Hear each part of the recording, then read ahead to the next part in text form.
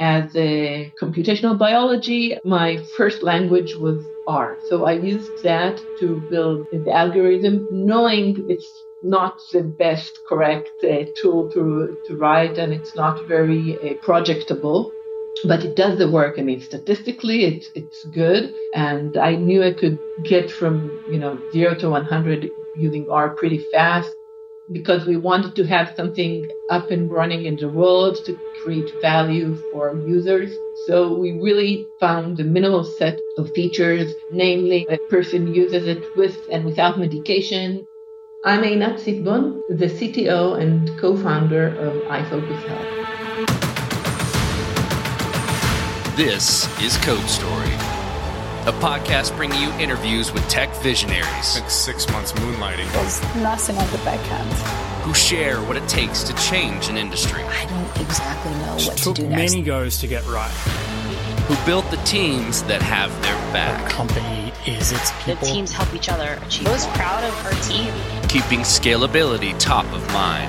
All that infrastructure was Yes, we've been fighting it as we grow. Total waste of time. The stories you don't read in the headlines. It's not an easy thing to achieve, mind Took it you. off the shelf and dusted it off and tried it again. To ride the ups and downs of the startup life. You need to really want it. It's not just about technology. All this and more on Code Story. I'm your host, Noah Laupart, and today how Einat Sitbon is revolutionizing ADHD care by making it about data, not opinions. This episode is supported by Terso. Terso is the open-source edge database from the creators of libSQL. Do you put your edge computing close to your users? You should put your data there too. Terso makes this easy utilizing the developer experience of SQLite. Access a free starter plan at terso.tech/codestory. Terso, welcome to the data edge. This episode is brought to you by our friends at MemberStack. MemberStack is the fastest way for you to launch a beautiful Webflow MVP with robust authentication and smooth payments integration. Join companies like Slack and American Airlines in serving millions of members every single day. Get started for free by visiting memberstack.com/codestory. Einat Sitbon has always been intrigued by nature and all of its parts. She studied biology in school all the way through getting her PhD in computational biology. This field also introduced her to computation in general and programming. Outside of tech, she's married with 2 kids and loves to hike. Her and her family share a love of fiction and fantasy books, and made mention of a few of her favorite authors like N.K. Jemisin and J.R.R. Tolkien. Einat and her sister are very close, and at one point, her sister mentioned that her son was diagnosed with ADHD. They found it difficult to understand how there wasn't a tool to help measure the concentration of a person with this diagnosis. They both started digging into how to solve this problem. This is the creation story of iFocus Health. So my sister is the one who started the whole thing. We are very close. We're a year and a half apart, but she's on the other side of the world. She told me that her son was diagnosed with ADHD, and she was surprised to understand that there's no way to learn if the medication is working besides asking him how was his day and how concentrated he was, which is complicated for anyone, but for adolescents with ADHD to know how was your concentration during, math class a few hours ago is not very informative, and of course not objective by definition. So she started to look for data and to see if there's a way to find it quantitatively, because she's also coming from a scientific background. And after not find any, she said, okay, so let's do our own product. And that's the idea. The idea is identifying how good ADHD treatment is working for a specific person.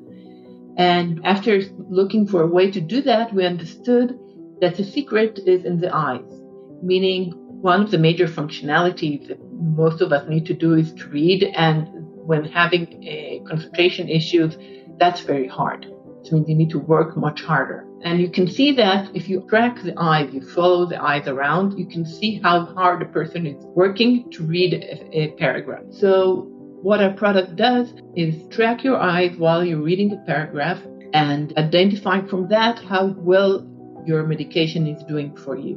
And that's a basic idea. After diving into this field more, we understood that in general, for mental health, you don't have much data for many treatments. And we think that using the Einat, the window, is a very good platform for understanding how good medication is working. This is different from diagnosis, where you do have some tools, because when you're doing a diagnosis, you need to do some differential between different conditions, and you have a lot more noise and things you need to separate. But once a person is diagnosed, you need to know how is he doing during the day and between visits to your doctor. And this is very hard to follow. You don't have currently any objective tools for that. Our product is a platform for evaluating brain mental health objectively. Let's dive into what you would consider the MVP, so that first version of the product you built. How long did it take you to build, and what sort of tools did you use to bring it to life? Our MVP is really recent. We launched it just last February. We have the algorithm and the platform that is actually running it. To build the algorithm, we needed data. So that took about a year to develop, including setting up a research environment with our eye tracking partners. So there's a company called YouMove. They're specializing in eye tracking from webcams, and they help us set up a research environment. Very simple, straightforward in terms of the web parts or all the behind-the-scene parts, but with their top-notch technology to collect data from people that participated in our research. Then we collected the data, and I built the algorithm offline. So I was using data analysis tools on my personal computer that didn't require any heavy lifting setting up. And after we had the algorithm, we set out to develop the MVP as the platform, the user interface, the database behind that will be working with the user, the front end, the back end, all the parts. And this we used with an outsourcing company, Ukrainian, called Nix. And that was pretty fast. So if building the algorithm and collecting the data for it took about a year, designing the platform itself took about a couple of months, an additional 3 months to set it up. So we had in 5 months everything up and running. That was really cool. We did it, of course, on a cloud environment. And our idea is, you don't invent the wheel where wheels are working well. So we're using standard tools to build things up, but it did take the time to design it to scale. So currently we're not in a very high scale, but the database is built in a way it will not overflow. Let's stay on the MVP for just a second. Tell me about some decisions and trade-offs you had to make when building that MVP. It could be around feature cut, technology decisions, which you touched on a bit, or, technical debt acceptance or anything like that. Tell me about some of those you had to work through and how you coped with those decisions. Two things. First of all, I'm full-time in this project since last July. So in the beginning, it was like juggling things around. As a computational biology, my first language was R. So I used that to build the algorithm, knowing it's not the best correct tool to write, and it's not very projectable. But it does the work. I mean, statistically, it's good. And I knew I could get from 0 to 100 using R pretty fast. Additionally, we used very minimal features for the MVP, knowing that there's a lot more like to have there, but we want to have the minimal set that you can get up and running without a lot of time and not a lot of money, because we wanted to have something up and running in the world to create value for our users. So we really found a minimal set of features, namely, a person uses it with and without medication and gets a score, but we would like to have that, as report over time and other additional information that we don't have right now because we want to be very, very focused. This episode is encrypted by CipherStash. Data breaches are becoming a fact of life. Know why? One of the reasons is because developers lack the right tooling to get the job done, i.e. encryption at rest tools are complex and inadequate. The solution? Encryption in use with CipherStash. CipherStash uses searchable encryption in use technology, providing continuous and universal protection for sensitive data. With CipherStash, you can turn your existing database into a vault, utilizing zero-trust key management, SQL native, and with no code. Though encryption is complicated, CipherStash is easy to use. The tool fully supports SQL via a drop-in driver replacement, supporting the query types you know and love today. And did we mention it's fast? For queries over 100 million records, you can expect additional overhead of less than 1 millisecond. It's a no-brainer. Get started by reviewing their docs or downloading sample projects in Rails or Node plus Sequelize today. Visit cypherstash.com/codestory and get started protecting your data. This episode is supported by Treble. This day and age, APIs are a fact of life.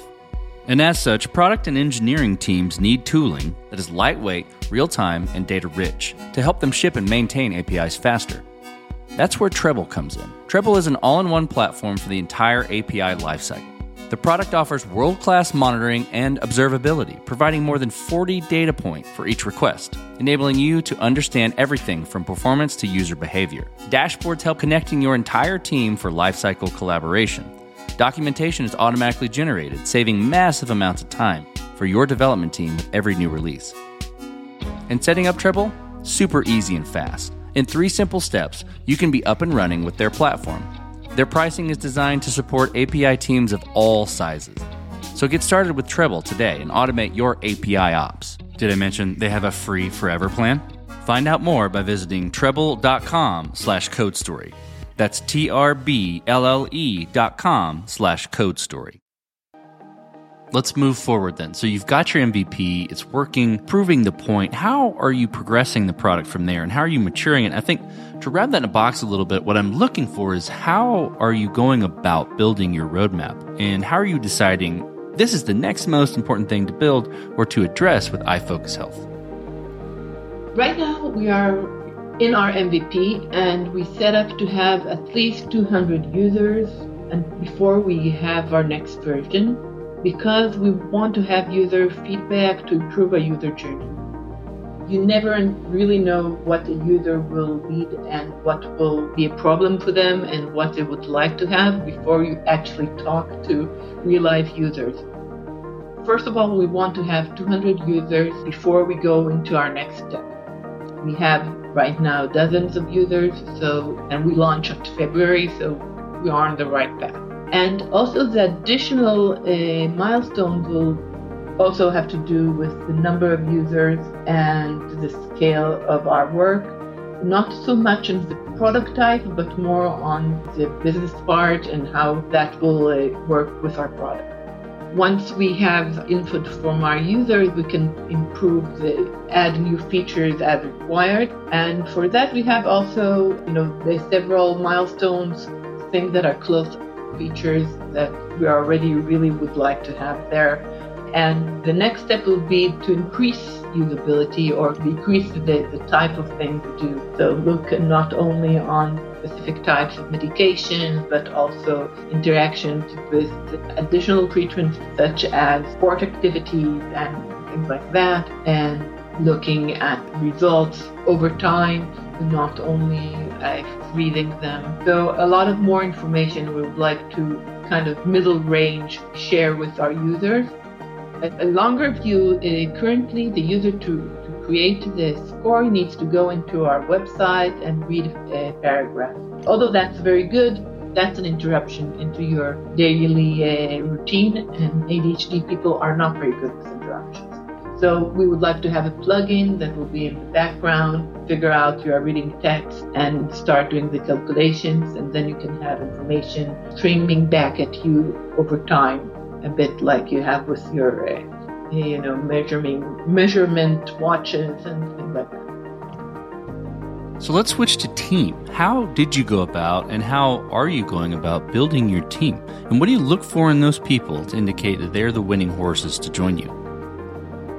Right now, our team is Aditi Nel, who is the CNO and had the idea, and my sister. I joined her because she told me about her issues and being a data scientist And then we were joined with Ravi Zazinski. She's our product CPO, and she also has a background with working on products in the digital health realm. So that was a very good fit with us. In addition, there was also their mutual interest in the field of ADHD. So you need to have someone who has a kind of a interest in the same in the project and what it's going to do. That's our main team right now. We have some really great advisors working with us, and the development itself was done by mainly outsourcing. So that was working with a company that could deliver a development team that we can work with. So it's not like building our own team, but trying to outsource correctly. We are waiting to building our internal team in the future, but that would come after our probably next round of raising some money. This episode was automatically optimized by Cast. If you run cloud-native software on AWS, Google Cloud, or Azure, you know how out of hand the bill can get. This uncertainty hurts your business, but you can solve it with Cast AI. Cast AI automates cloud cost, performance, and security management for hundreds of companies of all sizes. The platform's customers begin saving immediately and cut an average of over 60%. So before you go and sign a multi-year contract with a cloud provider or lay people off, check out what Cast AI can do for you. To get you saving even faster, Cast AI is offering a free cloud cost audit with a personal consultation. Visit cast.ai/codestory to get started. This episode is supported by Terso. Terso is the open source edge database from the creators of libSQL, the popular fork of SQLite. If you put your edge computing close to your users, like with Netlify or Vercel edge functions or Cloudflare workers, you should put your data there too, in order to maximize performance gains at the edge. Terso makes it easy. With a developer experience of SQLite and a distributed database you can replicate much closer to your users than traditional database offerings in the cloud. Terso's lightweight, easy to use, and free to get started. The team at Terso is offering a generous starter plan specifically for CodeStory listeners. Head over to terso.tech/CodeStory and get started today. That's TURSO.tech/CodeStory. Terso. Welcome to the Data Edge. So, okay, you mentioned it a bit earlier, but let's dive into it. And I want to talk about scalability. So was this built to scale efficiently, or with scale in mind from day one? Or are you fighting this as you grow and gain traction? And based on your answers, I have an inclination of where you're going to go, but I want to hear what you have to say. We did build it to scale, to accommodate for scale from day one. That was the idea. Many of the things are mainly designing it correctly, even before putting in all the building blocks. But if the database is built in a way that it can have modules that can be changed easily if you want to change something, and building on AWS and the infrastructure with all the parts they've put in already, it will be much easier to scale in the future. Of course, that's the idea. We need to see how it works in practice. Reality is not what you imagined, but we try to prepare as much as we can. And this is a big difference between our research environment that was not built to scale, but we knew we will not reuse the environment itself, but just the data coming out of it. And our MVP environment, where we did want it to be something that can scale up. Okay, so then as you step out on the balcony and you look across all that you've built thus far, what are you most proud of? So first of all, we are very happy that we are helping people. We have really nice input from our users. One user has already tried it for multiple times with many very different medications and getting some interesting feedback, which some of it she's sharing with us. And from the technical part, I really like my algorithm, so that's really fun to build something that is put out in the world and actually works, working with data in the biology world for a long time. We always know that there's a very big difference between the algorithm we built on the original set and what happens when it's out in the world. Was really scared it wouldn't work, and looks it works very nicely, so I'm very proud of that. Okay, let's flip the script a little bit. Tell me about a mistake you made and how you and your team responded to it. Started to look at eye tracking. We thought we would use the most standard way of using eye tracking, which is there's something called saccades. That is how much your eyes jump around, and looking at how much you are focused in one point and on the other.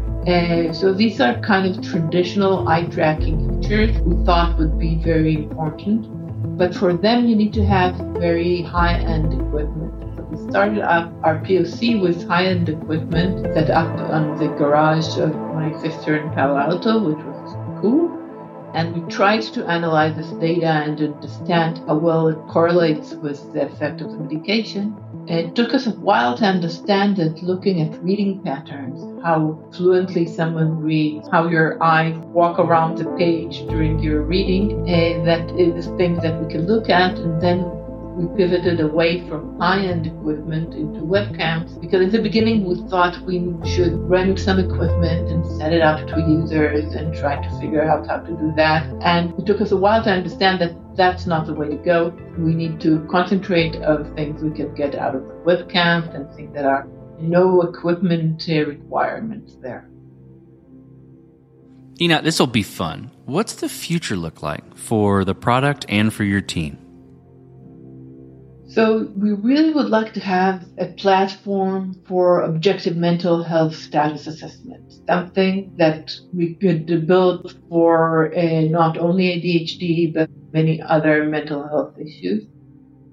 I would really like to have a nice team of data scientists looking at data from ADHD users, but also from users with other brain health conditions, and trying to find new solutions for them, better understanding what is the correct objective data measure to identify the treatment efficacy. Okay, let's switch to you. Who influences the way that you work? Name a person or many persons or something that you look up to and why. So I worked for many inspiring people over the years and learned a lot from many of them. Computational biology, there are people that come from different disciplines. That means no one really knows everything. That's very humbling. So I learned a lot from people I worked with in energy. That's the previous company I worked at, about proper software development processes and complex DevOps systems. I've learned a lot from many different people. In addition, I recently met a group of very inspiring women, CTO group called Baot, which is a group of women in tech in Israel. This is a very inspiring and supportive group. I really like hearing about their challenges and how they met them and what helped them grow as a CTO. There are women that are in different stages, working as CTOs and different backgrounds, both personal and professional. So I learned a lot from them and go around the world in that way.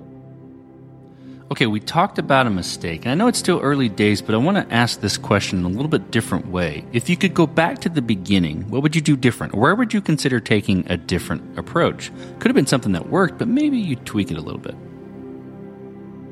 There is a UX part of our product.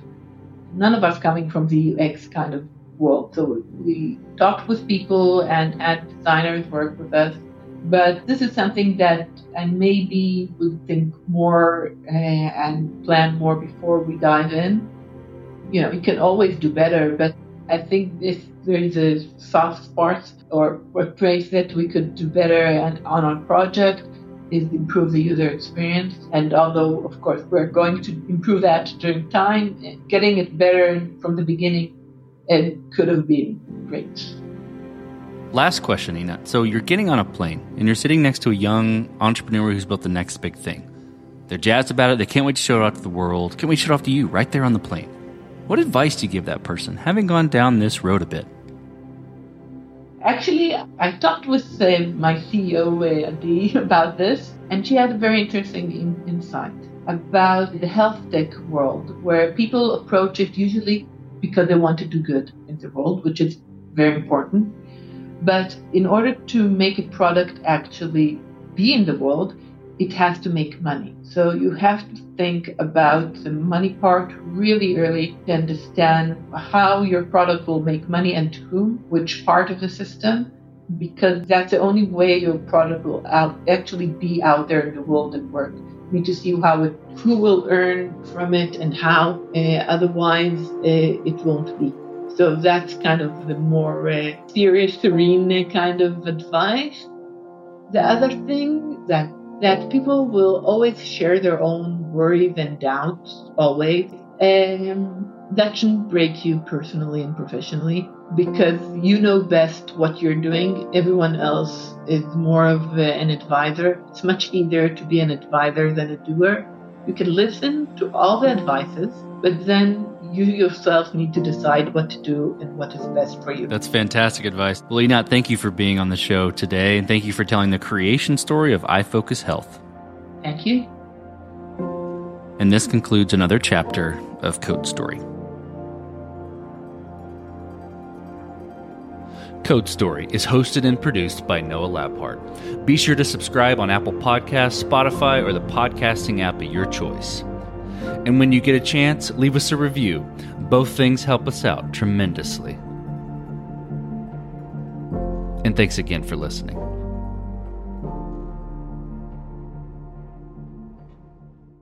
Save big money when you start your next project today at Menards. Check out our great selection of garage and utility lighting options. In stock, ready to take home today. We carry everything to help you illuminate whatever project you're working on. Shop garage and utility lighting products in store at your nearest Menards. You can also view all of our entire selection of lighting options today on Menards.com. Save